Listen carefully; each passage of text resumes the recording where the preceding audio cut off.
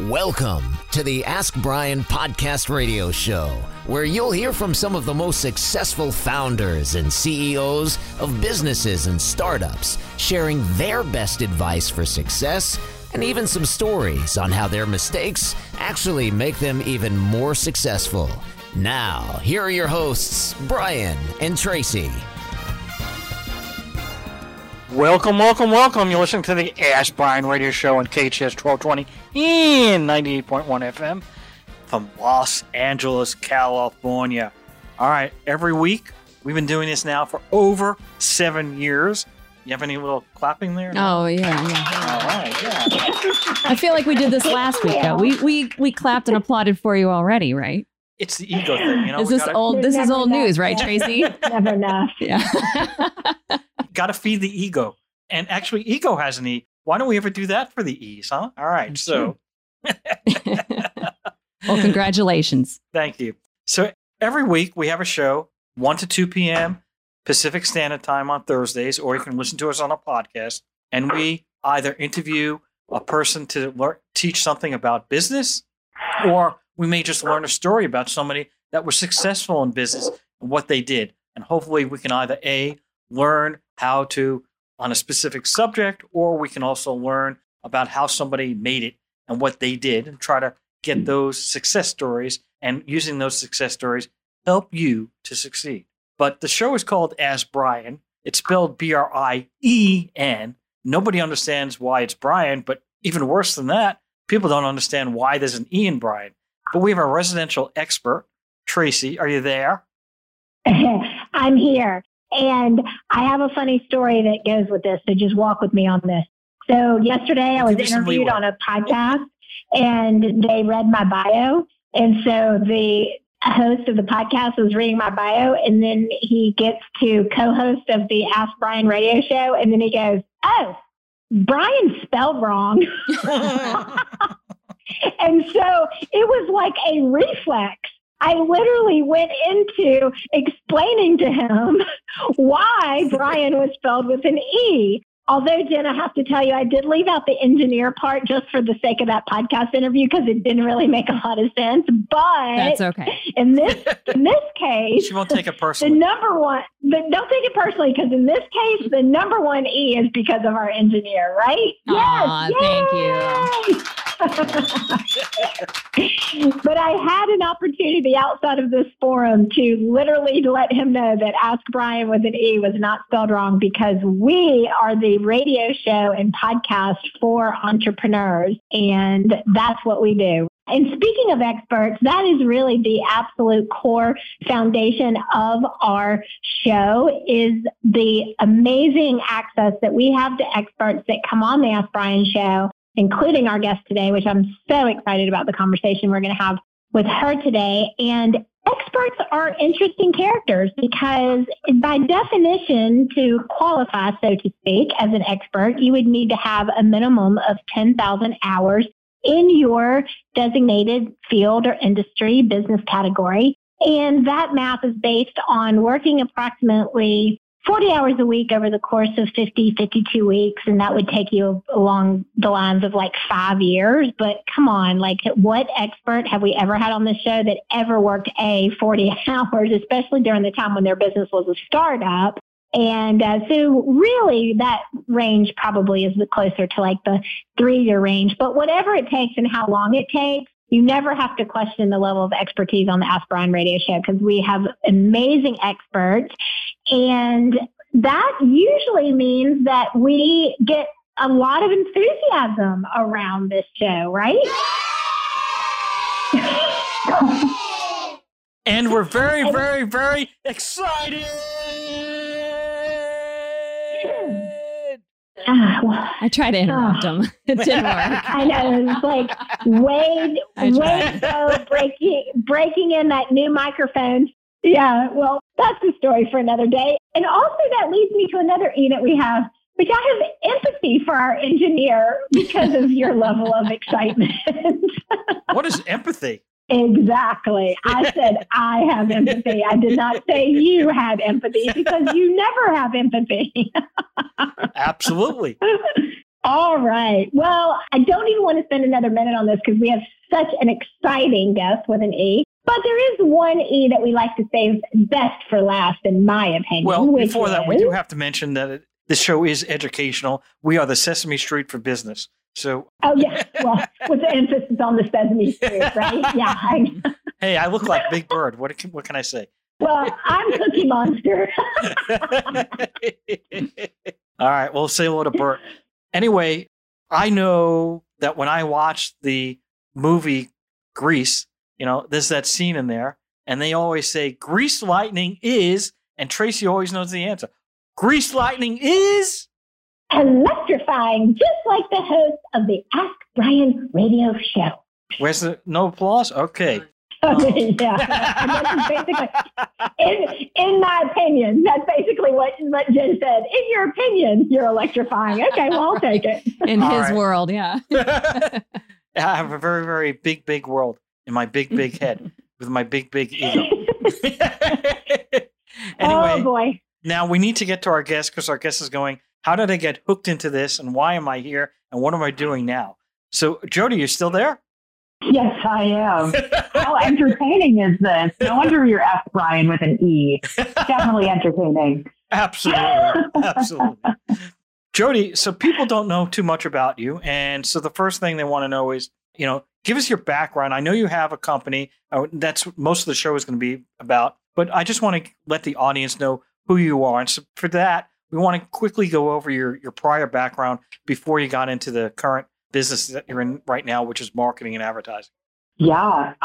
Well, drum roll, please, as I reveal my prior background. It's as a paramedic and firefighter. So 13, right, sort of out of left field there. So for 13 years, I was a paramedic and firefighter. I was actually the lead paramedic, the only full-time female at the company that I was at for the longest time, and also trained all of our new people coming in.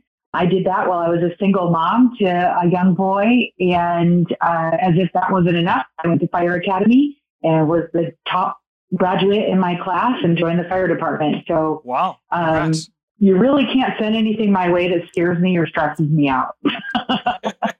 I'll leave my lighter on fire. Anyway, and so you did that for over 13 years. And then you decided to this new business venture that you have. And I'm just trying to figure out, what made you decide to leave that area? I mean, was it too exciting for you? I mean, yeah. What was the issue? It was way too exciting. And actually at 30 years old, I was diagnosed with rheumatoid arthritis and also developed a second autoimmune disorder. Thankfully, I am in full remission and have zero signs of that whatsoever at this point. But at 30 years old, and I had been in my career for quite some time, and I couldn't do it anymore. I was more of a liability than anything and had to find a different path forward. So I really was looking at the, fire and EMS as my lifelong career. I really had no idea what was next. And I did dabble in some other things before I launched my business. I did some commercial insurance and, other sales. I actually delivered as a FedEx driver for a while. So I did a few things before deciding to launch my own business. And I started out as just a general virtual assistant and learned Infusionsoft. For entrepreneurs listening, most of you know it as Keep now. Infusionsoft or Keep, it's a CRM, a marketing tool, and it's kind of complicated. So in fact, some people call it Confusionsoft. And so I was able to command a high dollar for my clients that I was supporting, which is awesome. Replaced my full-time income in just 2 months, and then hired a business coach and scaled from there. Decided to focus on marketing, and then decided to focus on done for you marketing. So doing Facebook ads and sales funnels, copywriting. And I had a business partner at one point where we scaled to 7 figures in revenue, and just amazing venture to get to the point where I'm at now. I did relaunch my own solo business in June of 2022. And here I am today with a fantastic business and a great roster of clients that I help with their businesses using Facebook ads and funnels. So just have one more thing, and then we're going to go right into it. And that is, how do you get your first customer? My first client, let's see, simply by posting on Facebook, like, this is what I do. Does anybody need help? Like, I had no idea what I was doing at that point, but I got my first customer. Wow. How long did that take? Literally within a week after launching my business, I had my first customer. Wow. So that was just from a Facebook ad or post? It was just a post to like my friends because I happened to already know, some business owners and stuff. So I did start by building out some clientele of local business owners that I already knew, had some relationships with, and then found this huge online world of, virtual businesses, right? All these, online coaches and consultants and course creators and people who are selling VIP days and books and things like that. Like it's the online world is insanely huge. I don't think we can even wrap our heads around it because like I know some online who I think are like online influencers that have, tens of thousands, hundreds of thousands of people following them. And, I've paid them tens of thousands of dollars to coach me. And then I ask someone, hey, have you heard of this person? They're like, no, I've never heard of that person. Like, how do you not know this person? It tells me that the world of online business is massive. Wow. So let's dive into the business that you have. And how did you learn to know, was it all through coaching that you learned Facebook advertising and marketing, or how did you learn that process? Oh, man. Well, to understand how I work, know that I, even as a paramedic, it's sort of trial by fire, right? It's like you got to make things work. I work very well under pressure. And I wouldn't say that I ever oversold myself and like pretended like I knew something. But I did have a client say like, hey, I want to run Facebook ads. Have you ever done that? And I was like, no, I haven't, but I'd be willing to give it a try. And she's like, okay, well, why don't you, just try it with $5 a day or whatever. And so it was literally just a client that wanted it to happen. And I was like, sure, I'll try it. And as I started doing it, I realized it was very data driven. And that really fired me up. I didn't realize it then, but I realize it now of how data driven I am. I love the feedback of data. And I'm very like, the facts are what matter, not how it feels. And so when it comes to marketing and analyzing how something's doing, it really, truly is all about the data and the facts. And then we let that data tell us a story about what's working and what's not. So yeah, hopefully I answered your question there. That's fine. I want to get more into, so if somebody decides, hey, I've got a new product. It's called a widget. And I got this widget and I have a Facebook account at widget.com. I have a website and now I'm trying to sell widgets. Okay. How do you start a campaign and what legwork do you need to do to have a campaign that can be successful? Yeah. So basically it all boils down to the way to make money online is to create an offer and send traffic to it. Now, the types of offers can be physical products. It can be, high ticket services like VIP days or one-on-one coaching or masterminds. It can be group programs. It can be, online courses, any of those things. And then sending traffic to it means you either post all the time organically on your Facebook and Instagram, or you get other people to send an email to their list promoting your thing, or you run Facebook ads. And so if it were me wanting to sell this widget, first of all, I would want to create some sort of way to have a really great customer average order value. So either I'm selling a high ticket thing and I'm going to use like a webinar to sell the high ticket thing, the high ticket widget, or I'm going to have a low ticket widget, but I'm going to send traffic straight to that. So it's how you sell the thing depends on what it is and how much it costs. And then from there, it's just a whole strategy of like creating some Facebook ads with some of your organic posts or things that build know, like, and trust, and then retargeting those people with some ads to get them to come buy your thing or opt in for your free lead magnet or something like that. And then, your marketing on the back end can sell your widget. So it's not a black and white answer there. Well, I wouldn't think so. So I'm always confused because people say, oh, $5 a day. And I'm thinking that, unless you're selling a product that's $1 or something, I'm just trying to think how $5 a day is going to get you any traffic and to build up enough of an audience where people are going to buy that widget. Yeah, most of the time when people are spending $5 a day on Facebook ads, it's typically for some sort of a visibility or audience building campaign. They're likely promoting a video, trying to get people to watch it, and then retargeting them from there. Or if they're not retargeting them, sometimes it's literally an anomaly. And it's sometimes you put $5 a day out there to get somebody to watch a video, and then you get people to buy. Some things happen like that. It's not typical, though. That is not a typical result whatsoever. What's a typical budget that you would need? I'm not talking about the paying for the management, but typical ad budget you would need on Facebook with this new widget product that you've got selling. So that also depends on how quickly you want to see results. So when we're working with clients, our minimum budget is $3,000 a month. And that gives us enough ad spend per day to actually work with in testing audiences, testing messaging angles, testing our creative, and then get some data back in order to say, this is working and this is not working. Let's do more of this and less of that.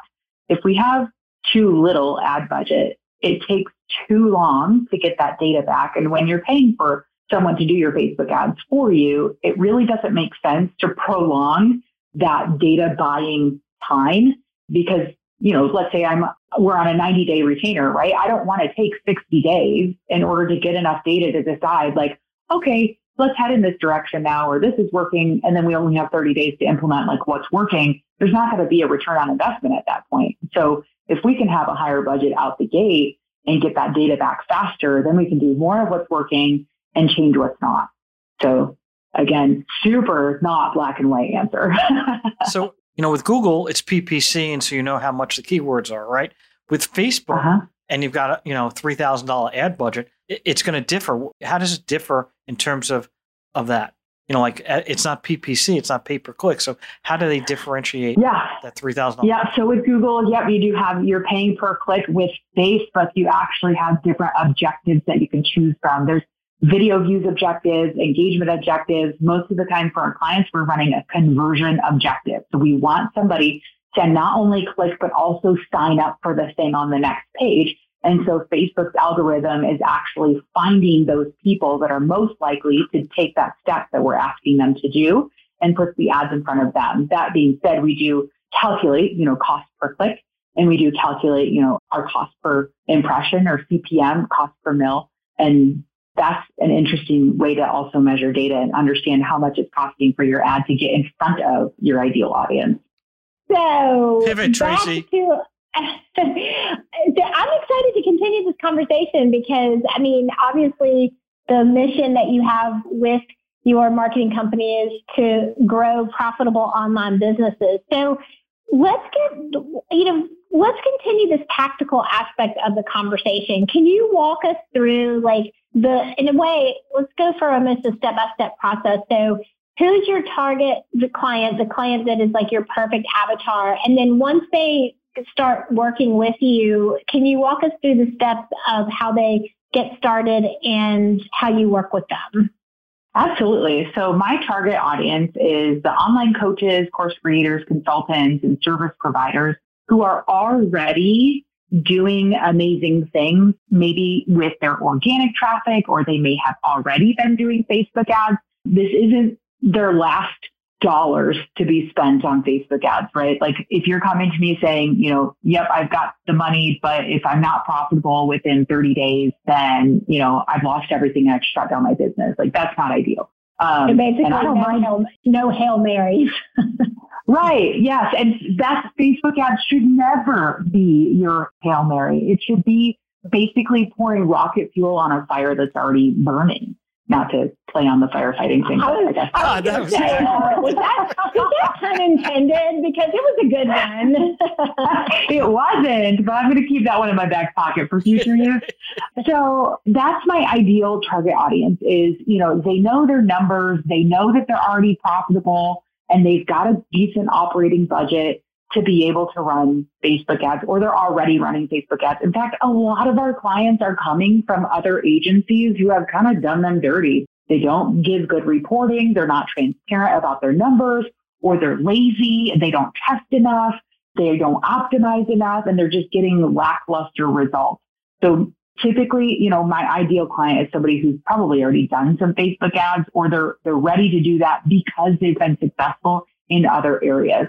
For example, we just got started this month with a book writing coach, and she has grown a multiple six-figure business simply from her organic posting. And so again, it's like, boosting that to the next level by simply using intentional paid traffic rather than just, putting it out on social and hoping something sticks. She's done a great job of it, but we're going to take it to the next level.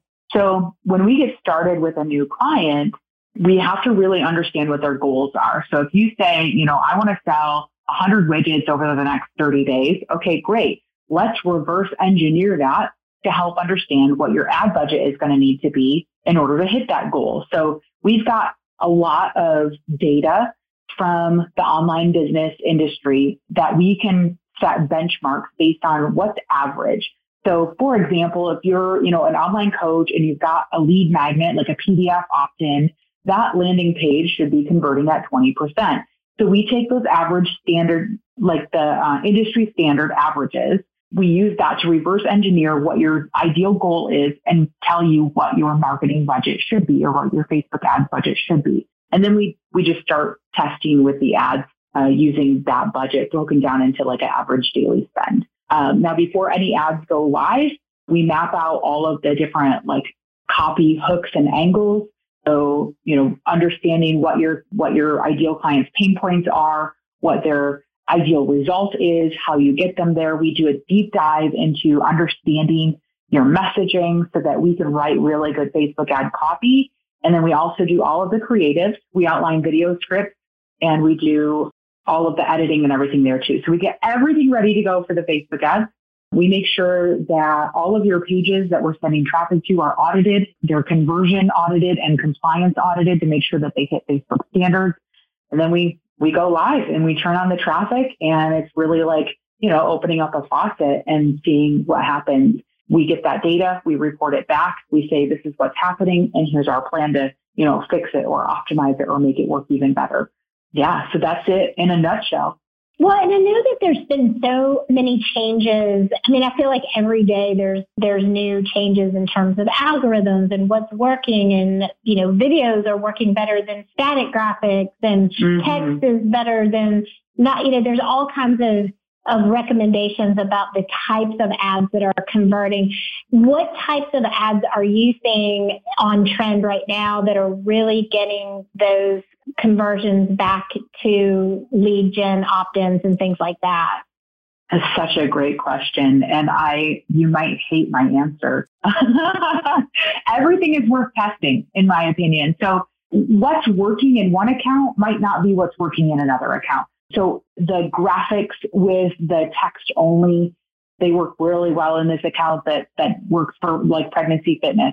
Videos are always favored by the algorithm because people that are scrolling tend to, they tend to watch a video if you have a good hook that makes them stop the scroll. So there's kind of an asterisk or a caveat to every single different form of creative, because it depends on the account, depends on your audience, and it depends on the execution of that type of creative, because it may work well in someone else's account because they executed it very well with the right messaging. But then we try it in another account and it doesn't have the right messaging. It just doesn't hit the same for that audience. So it's a constant like refresh of creatives and doing more of what's working. In fact, when we find something that's working, we take that and make 4 or 5 different variations of that. So let's say it is a graphic with a yellow background. We'll go take that and make the graphic with a pink background and a blue background and just see, can we get more success by doing more of what's working, just slight variations, because it'll hit different people just by making that slight variation.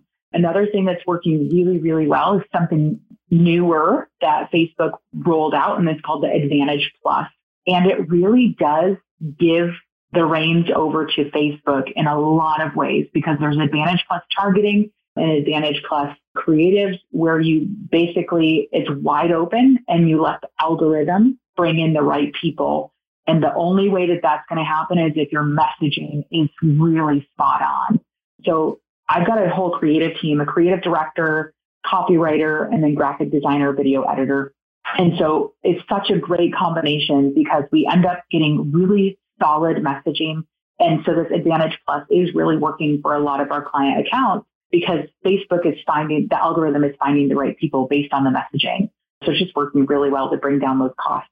So now I want to throw a curveball into our process because you were talking. Yeah, I don't want to pivot. I want a curveball instead. I think it's a breaking pitch, but I'm a baseball fan. Go ahead. Well, it's not a breaking point. No, we're not doing that.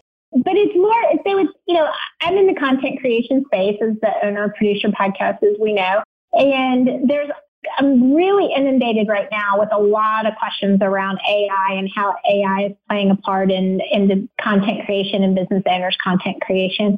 So I'm curious how that has impacted. You mentioned you have an entire team that is working with your ad strategy and messaging and how important messaging is to the algorithm. How is AI having influence on that? That's so interesting. So before I brought on a creative team, before my agency grew, I was leveraging AI using specifically ChatGPT to help me brainstorm like ad copy hooks and angles. And it didn't suck. Like it was working okay. It just simply got to the point where it's like, okay, I think we can do better than this. And there's still a lot of like times where AI has errors and, completely misses the point. And it was just too much of a time suck for me to do it. So handed it over to, my creative directors. That being said, also inside of Facebook, they now are like, you put in a piece of ad copy and it will suggest other AI generated pieces of copy. It will give you other options.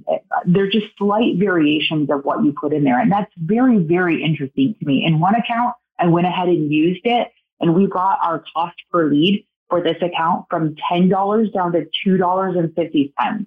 And some of that is by using the AI generated Facebook ad copy inside of Facebook. So take that for what it's worth, man. Wow, that's interesting because I didn't think of it in a way that it could actually be advantageous to lower the cost involved. Because if you think about it, your initial comment was that the messaging is what is getting spot on conversions. And if it's the right messaging and you're doing the A/B testing, then the conversions you're being able to track them. And then if it's their AI inside the platform serving up suggestions, it's got to be based on what their algorithms are recognizing. So that is fascinating to me. And then the win-win is that the customer has a lower cost per click? I want to make sure I'm using the right language. In this specific account, it's a lower cost per lead. Cost per lead, yeah. So what are some of the other innovative things that are happening in the paid advertising space? And do you work solely with Facebook or do you expand into other social media platforms? Yeah, that's a great question. So we have so Facebook and Instagram are kind of one and the same. When you advertise on their platform Meta, it goes to Facebook and Instagram. So we do that. And then we've also provided YouTube ads, Google ads, and TikTok ads. I haven't dove into like Snapchat or anything like that, but TikTok ads are super fun. I mean, obviously like super video heavy creative, almost exclusively like videos. So it's taking a lot of production on the back end for, our team of producing videos for clients. And I think in my opinion, TikTok advertising is still very new and not everybody is used to purchasing things on TikTok, especially in like the coaching course creator sort of space. So, there's like, those leggings that went viral on TikTok and everybody's buying those. But as far as selling coaching and consulting and higher ticket things on TikTok, I haven't really seen that take off yet. Honestly, it's been one of the fastest time-wise. This episode has gone by so fast. I think it's because it's been chock full of such amazing information. And based on that, I just know that our audience is going to absolutely want to continue this conversation with you, Jodi. So what is the best way for people to reach out to you, connect with you if they're interested in working with you, or just have a consultation about their possibilities of growing their business through Facebook and Instagram ads? Yeah, absolutely. So you can follow me on Instagram at Jodi_Sodini. That's JODI_Sodini, SODINI. My website is SodiniMarketing.com, and there is a contact page there where you can just fill out a short form, kind of tell me where you're at in your business and why you're interested in doing Facebook ads, and then book a call with me.